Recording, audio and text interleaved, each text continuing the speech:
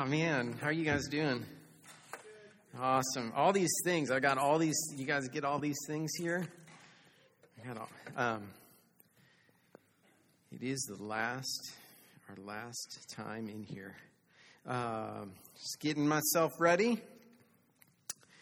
Last one of the spring, and then you guys are going to go off and do some summer things. Some of us are going to be at Colorado LT. Some of you will be in here in town. Some of you going back home, wherever home is. We're going to play a game right now, though. Ready? We're going to play a game. In a minute, I'm going to show you a puzzle. Okay, you're going to see a puzzle. You see a puzzle on the screen. Oh, no, don't look. In a minute. They can't see the big board. Ah, there we go. Whew. In a minute, we're going to show you a puzzle. When it appears, I'm going to give you 30 seconds. I want you to count all the squares. And we're talking like real squares. You know, I'm not a math guy, so rectangles don't count, but maybe you think, so real squares. So what kind of squares? The real squares. The ones that are squares, not the rectangles. So I'm going to give you guys 30 seconds when that appears, not yet. And then you're just by yourself, you're going to count all the squares.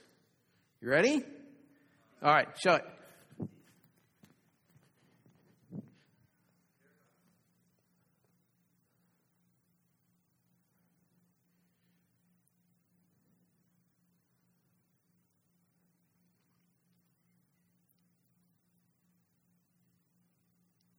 $15 seconds left.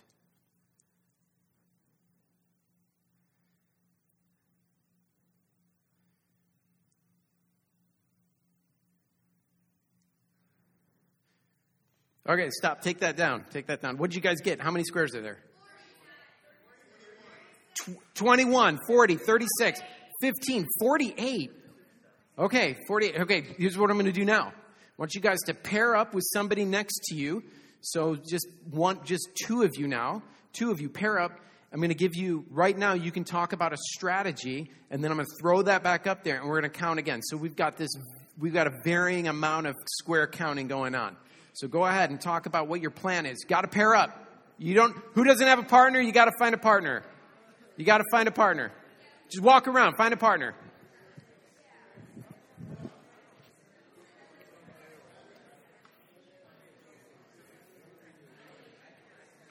All right, throw it up there.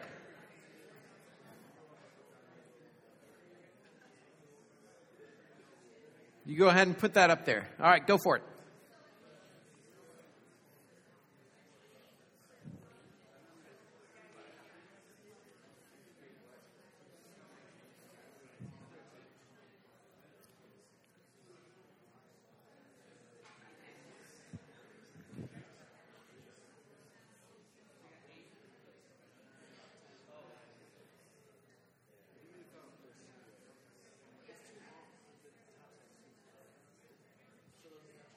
All right, stop. All right, take that down. Okay, now what did you guys get? Was anybody get a different number? 35. Okay, so it's peaking up. We got 40 still. 32. Did any pair get more than what you got singularly? Did you count more? All right, great. Here's what I want you to do. Now, the two pairs pair up. Now, there's 4 of you. I'm going to give you 30 seconds. You guys are going to recount again, okay? So lean in together into pairs, into fours.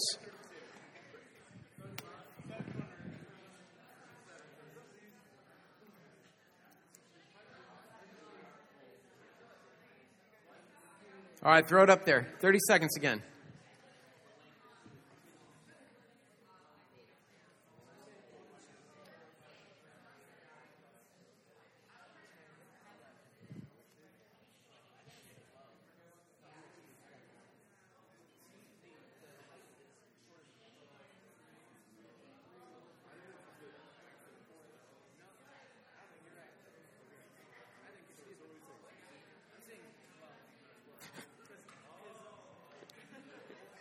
All right, stop.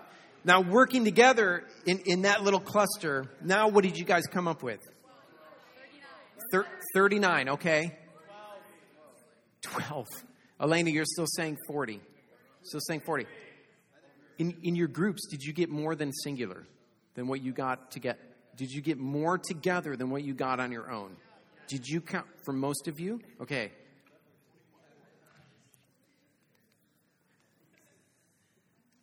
There are 40 squares up there. Okay, just so you know.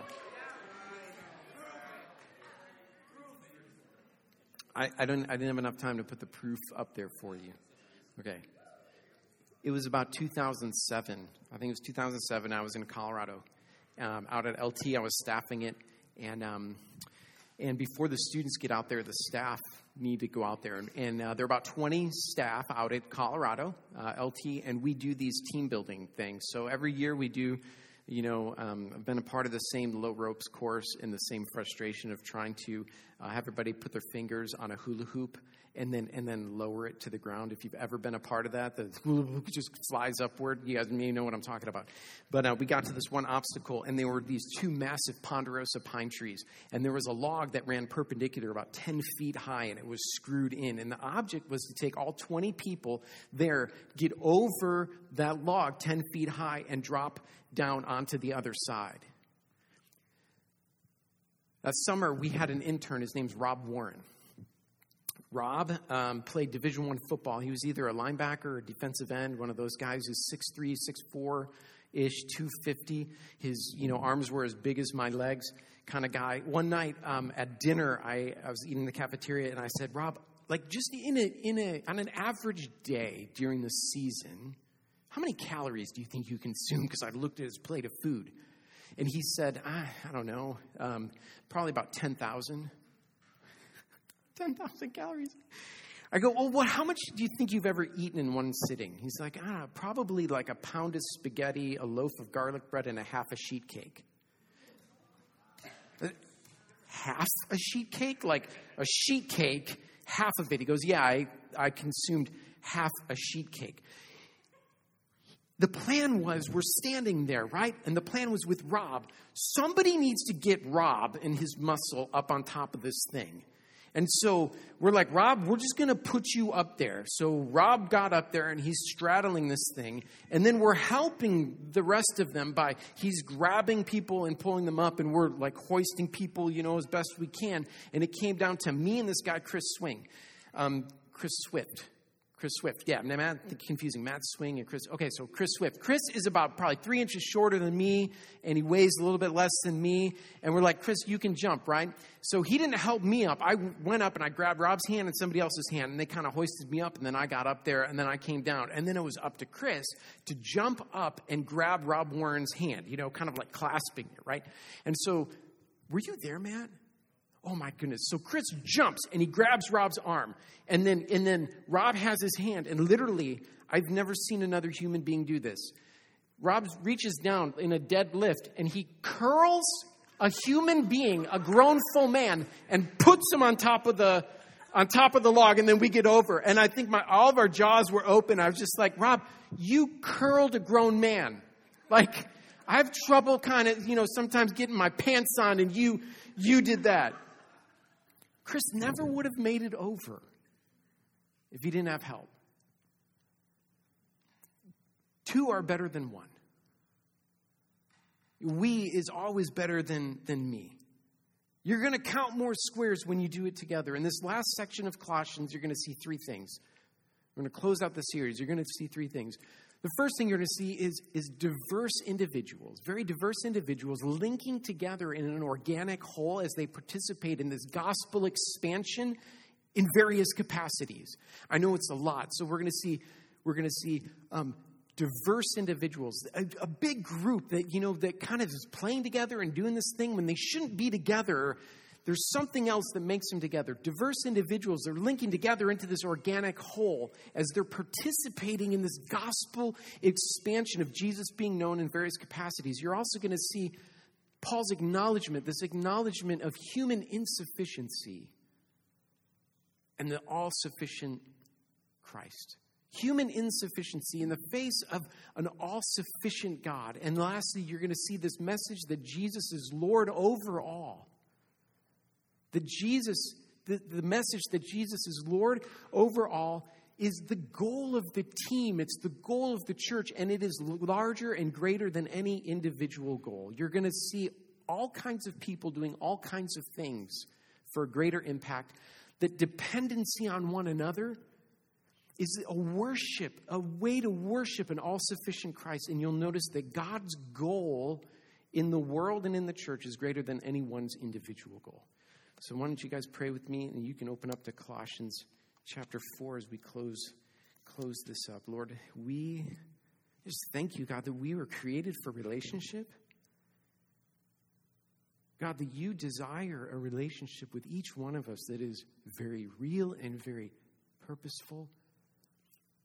But God, you don't just redeem us to leave us. You redeem us and you put us in a group, in a covenant community where we live and we grow and we worship and we see you move in very powerful ways. So Lord, I'm thankful for this year, God, as we're kind of closing out our year here, looking at Colossians. And I just confess that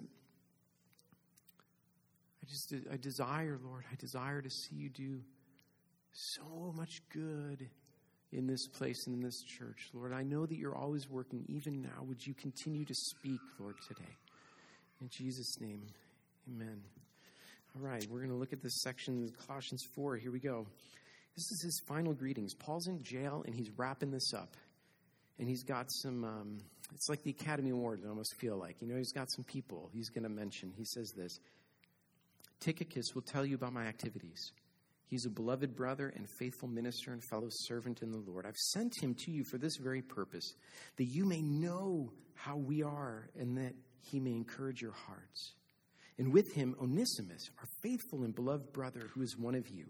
They will tell you of everything that has taken place here. Aristarchus, my fellow prisoner, greets you, and Mark, the cousin of Barnabas, concerning whom if you've received instructions, if he comes to you, welcome him. And Jesus, who is called Justus. These are the only men of the circumcision among my fellow workers for the kingdom of God, and they've been a comfort to me. Epaphras, who is one of you, a servant of Christ Jesus, greets you, always struggling on your behalf in his prayers, that you may stand mature and fully assured in all the will of God. For I bear him witness that he has worked hard for you and for those in Laodicea and Hierapolis. Luke, the beloved physician, greets you, as does Demas. Give my greetings to the brothers at Laodicea and to Nympha and the church in her house. And when this letter has been read among you, have it also read in the church of the Laodiceans. And see to it that you also read the letter from Laodicea. And say to Archippus, see that you fulfill the ministry that you've received in the Lord. What a message. I, Paul, write this greeting with my own hand. Remember my chains. Grace be with you. Diverse individuals coming together as an organic whole and participating in this gospel expansion with Paul doing various things. You're going to see all kinds of people, right? There's all kinds of people here doing different things for a greater impact. Let's look at these people. Tychicus, he mentions this guy Tychicus. He says he's my beloved brother. I think the beloved there is he's talking about Jesus loves Tychicus. He's beloved, but then Paul says he's my brother. He's my brother in the Lord. He's not really his blood brother, but he's a brother because God, when God does a work in our lives individually, he always does it in community. He says, my beloved brother. He's proclaiming the gospel. He's with me. He's doing this with me. He calls him a fellow servant or fellow slave. And we talked a couple weeks ago about the idea of slavery in the Bible isn't the idea that we understand of slavery in America. It's different. It's more of an indentured servant. But he's following the call of all of us to be slaves. He just says, listen, Tychicus, he's a slave. He's a slave to Jesus. And then he says this is his role.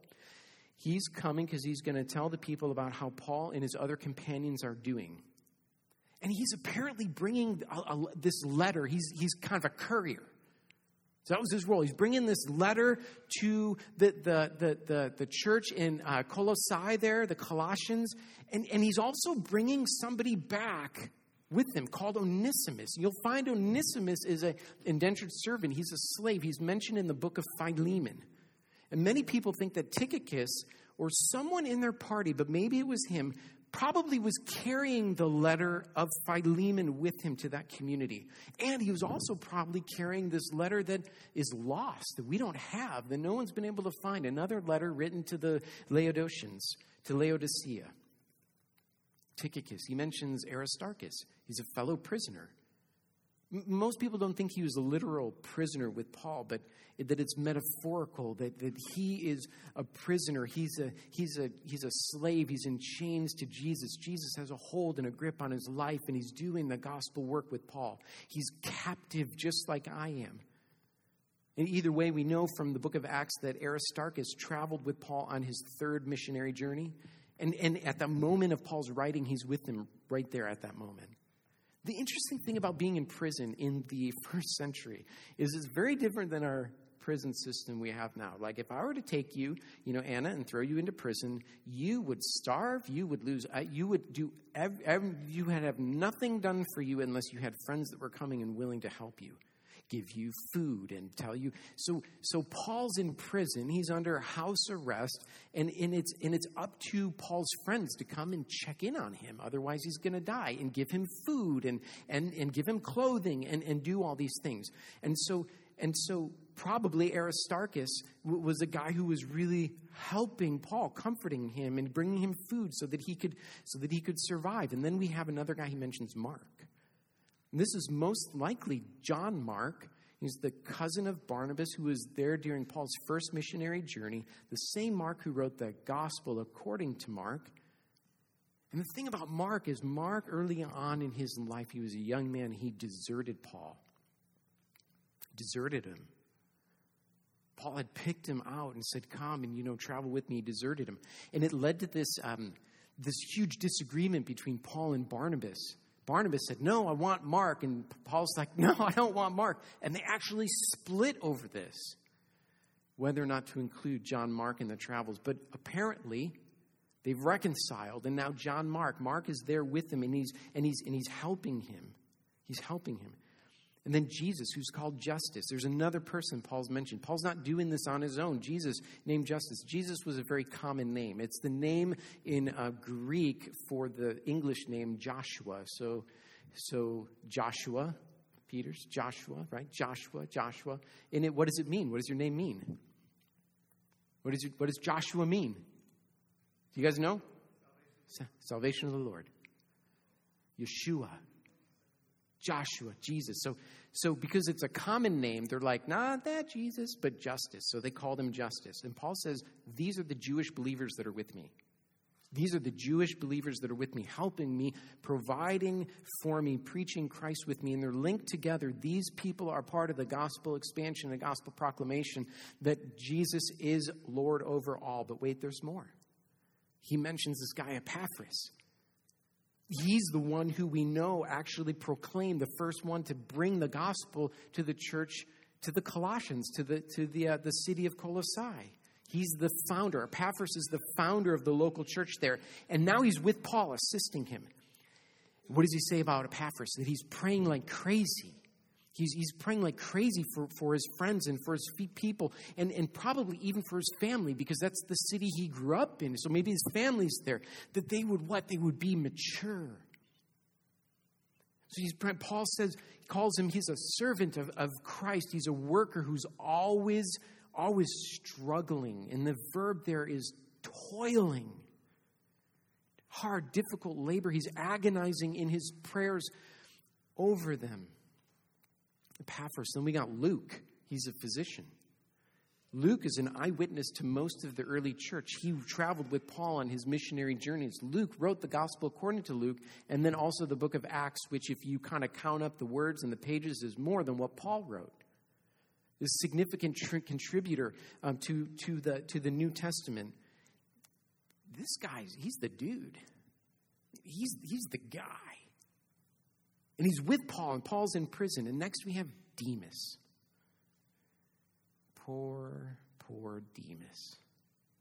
You don't see it here, but Demas deserts Paul later on.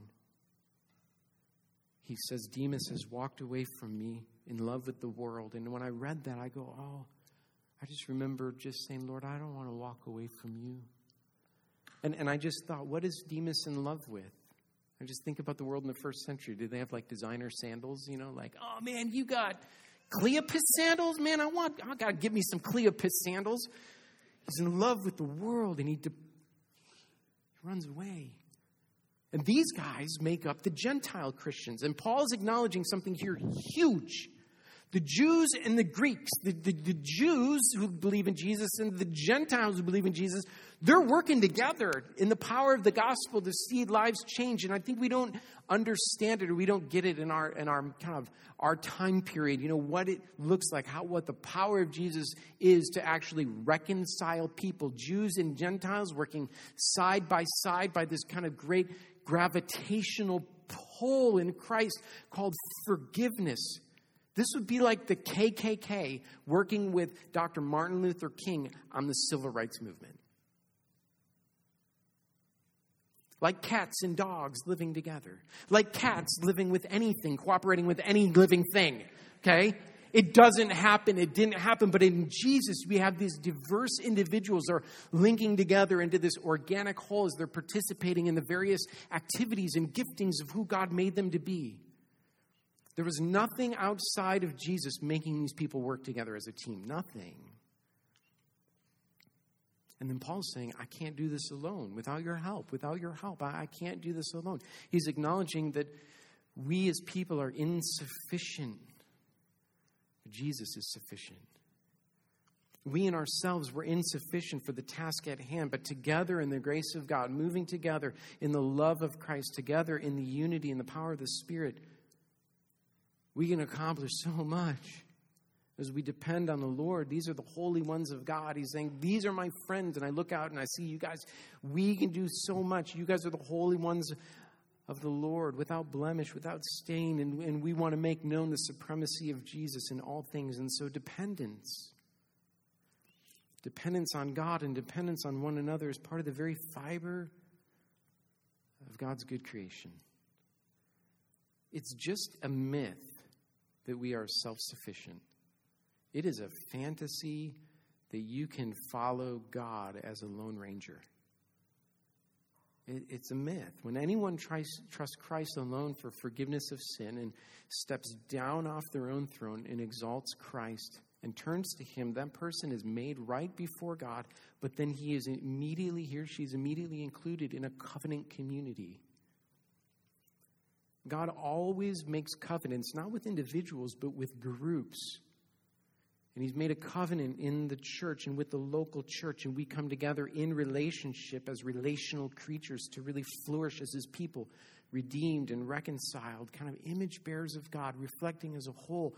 Our unity reflects as a whole God's unity in the Trinity and how much he loves relationship. So Paul's saying, I need these people. I'm dependent on them. And this mutual dependence of Paul's colleagues, it points to their ultimate dependence on God to do something greater than what they can do alone. And then we turn to the last thing that we can see here in this section, indeed in the entire book, is that the message that Jesus is Lord over all is the goal of the team. It's the goal of the church, and it's greater than any individual goal. If you put it in business terms, it would be this. Organizational goals are larger than the goals of any particular individual. When you come together, organizational goals are going to be bigger than any goal of any particular individual. So you pick a company, Ford, Plymouth, Chrysler, Dodge, right? Right? They're bigger, right? Their goals are bigger than any individual goal. And, very early on at my journey as a Christian, as a Christ follower, came to Christ at 19 through reading scripture and then watching the lives of godly men and women. It became really clear to me that God calls every Christ follower to be connected into a local body, into a church, and that church's goal is always to make disciples together. And I'll say this with as much, love and tenderness and respect as I can, but also with just the history of 20 years working on a college campus. And this is it. The work of God in your life will only go as deep. The work of God in your life will only go as deep as you go into a community of faith. That is true. The work of God in your life, it will only go as deep as you go deep into a community of faith. Because the depth of transformation in you is going to be proportional to the depth of community that you share. In community, it isn't about you. It's about us. It centers around a common goal. And we've been proclaiming, because we want the same goals that God has, is that the goal is to make disciples, fully devoted, committed followers of Jesus. And the more you guys individually sell out on being a disciple in community, in Christ-centered community, using your gifts and your talents and being part of gospel proclamation, the more you do that, serving, caring for people, loving people, the more you will become mature, which is Paul's prayer. Epaphras' prayer, laboring, toiling, that you'd be mature. You're going to grow. The more you're going to be like Jesus. And all the names that we read and looked at, all those names are remembered because they're worked together, teaming up in this local church organized around this mission directive. It's the mission directive of God, make disciples. It's not the directive of Kevin.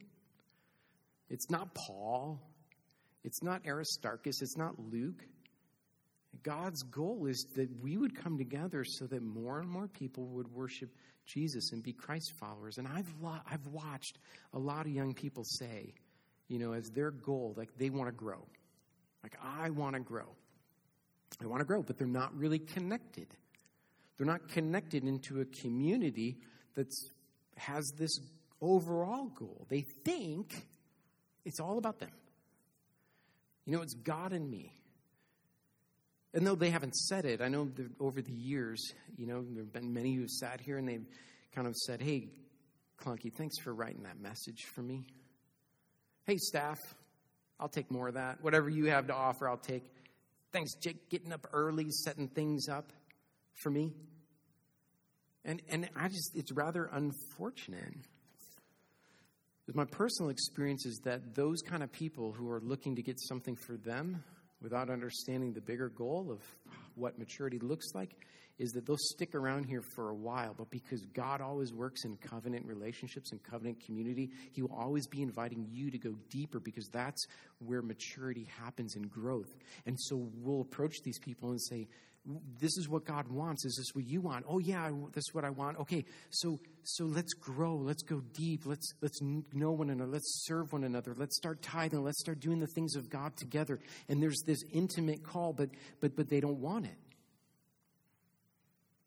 Because it doesn't work with what they think they need. And we press into areas about accountability. We've talking about, the tape putting on and putting off and putting on and putting off, that happens in community. And we're kind of friction. We're loving one another and helping turn one another to love Jesus more and more and be on mission together so that we can be transformed to be more like Christ. And we'll present that to them and then they'll leave. They'll just leave. They don't want it. I tell you, this is exactly what God wants from you. That's what he wants from you. When your goals are above God's goals, you will stunt your growth. If any of your goals are above what God's goal is for you, you are going to stunt your growth. So the three things, that I look at, that we can learn from this last portion of Colossians is this, that diverse individuals, they come together. They link together into this organic whole. They participate together in gospel expansion, doing various things. They're doing various things. It takes a lot of us and all of our differences, which are good, to create a beautiful community. It's unity in the midst of great diversity that's really beautiful. Secondly, Paul acknowledges this human insufficiency alongside the fact that God is sufficient for us when we depend on him. I'm not able, we're not able, but God is able to make grace abound to all of us. And then there's the message that Jesus is Lord over all. He's Lord over all things. He's greater than any individual goal. And it requires the work of the church to kind of come together in unity doing that. And I'll just tell you, this is what we want more of. Right? Because we know when we're doing this and when you guys have your hand in it, whether here or somewhere else in your life, because most of you are going to go, and we want to bless you when you go so that you can be a part of the bigger goal of God of making disciples. We want more of that you are going to be sold out in both your life, the way that you represent Christ, and your words. And that's what we want. Working together to see God's great goal of people's hearts is coming alive in Jesus. And we believe that God wants to do a good work in us and through us. And right now I want Kristen to come up, because this is perfect for words. We're looking into the fall about what we want to see God do together as we kind of put our hands together in the fall. And we want to invite you guys to something as we engage in a new class of freshmen that are coming. All right? They're coming. The freshmen will be here. And they're kind of all nervous and scared. And they kind of, Snapchatting their new roommate probably in May. Right? And all the transfers that are coming. And we want to be able to work together to see more and more people really come to know who King Jesus is. And so here's the plan. And this is the, application of the book of Colossians here.